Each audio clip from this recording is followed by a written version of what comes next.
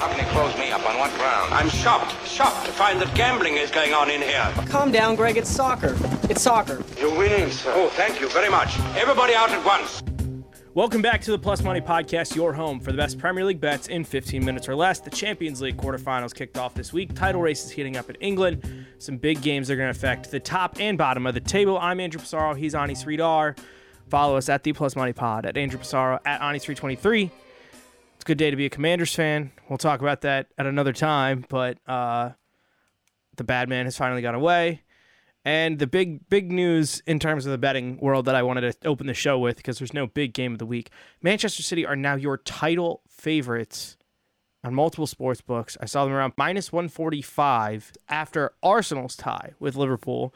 Arsenal now coming in plus 105. Both teams control their own destiny. Arsenal have a crazy week where they will play City on the road in the middle of the week. Their game against Chelsea just got moved from Saturday evening to Tuesday night because I believe of a police issuing of how much security they could get at the game. And then they will travel.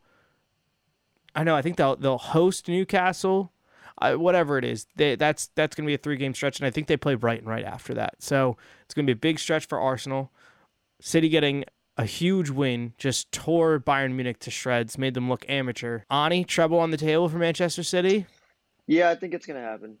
They're the favorites to win all three, so it should happen. The only hope is that Chelsea knocks them off in the Champions League semifinals. That is a very bold thought. Todd Bowley would be very happy of you after his 3-0 prediction for Chelsea, which almost came through, but with Real Madrid the other way. Let's get into the weekend. I'm going to start with the 7:30 game. Aston Villa, Newcastle, two teams scorching hot, running right into each other. But I'm going to stick with Newcastle. Love them money line plus 110. I do like Newcastle and both teams to score plus 295. Here's the thing. In their last 5 games, they've played 4 teams that are significantly lower than them on the table. At Brentford, at West Ham, at Forest, home Wolves. All 4 of those teams scored against Newcastle. As good as this defense has been, they've definitely been allowing some goals. I think they get the win. Therefore, my big bet of this will be both teams to score over 2.5, but I do think Newcastle plus 110 and Newcastle, both teams to score plus 295 are very juicy and very fun for a 7:30 game that I don't think I'm going to watch a lot. Yeah, I'm actually on both those bets that you just mentioned. I've got Newcastle plus 110 money line, and I've got the both teams to score over 2.5. This Villa team's been playing a lot better, like you said, but their defense still sucks. And I'm giving them the goal because they're at home and their defense is leaky. And if we think Newcastle is going to win, it means that Newcastle is going to score. So give me the over 2.5 there. Since we just already talked about this game, I'm going to go to another both teams to score, and that is Crystal Palace Southampton. Southampton at home, they're going to be itching to get some kind of point out of here, maybe claw their way out of relegation, which I don't think they're going to be able to.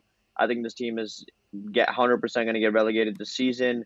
Crystal Palace, we know about their very poor road record, so Palace should win this game, but I think they will concede, so I've got the minus 112 here on the both teams to score in this game. I like Palace plus 165 money line. They got a huge win against Leeds 5-1, which normally if you hear Crystal Palace and 5, it's because they conceded 5. They're on 2 wins on the bounce here. Another few wins is probably going to guarantee them safety for the rest of the season. They need it. Yeah, you're playing the worst team in the division. Just go get a victory.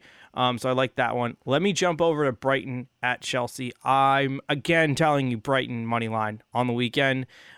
Here's the thing: we were robbed last weekend. That was one of the worst refereeing calls ever on Matoma not getting the penalty. The other thing I like in this game: Brighton team total over 1.5 plus 135.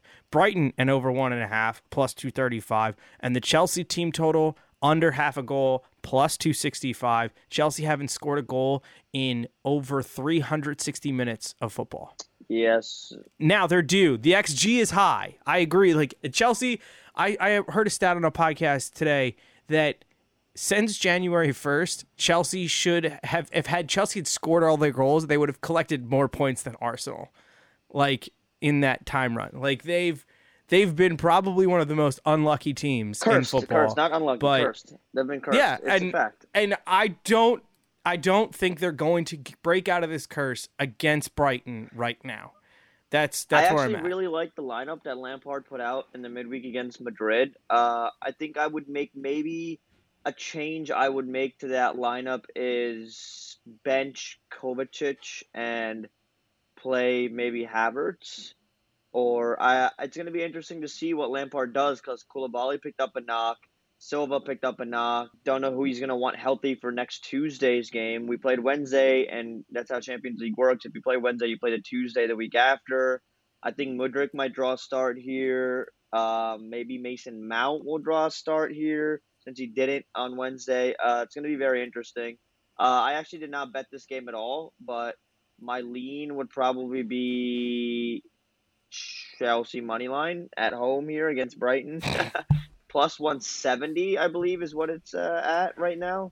Yeah, it's pretty much a pick 'em. It's pretty much a pick 'em for either team. So, yeah, I'll probably sprinkle some there. But my legit bet for this week, I've got Everton plus 105 money line at home. Everton's been playing a lot better after the managerial change. Fulham still without Mitrovic.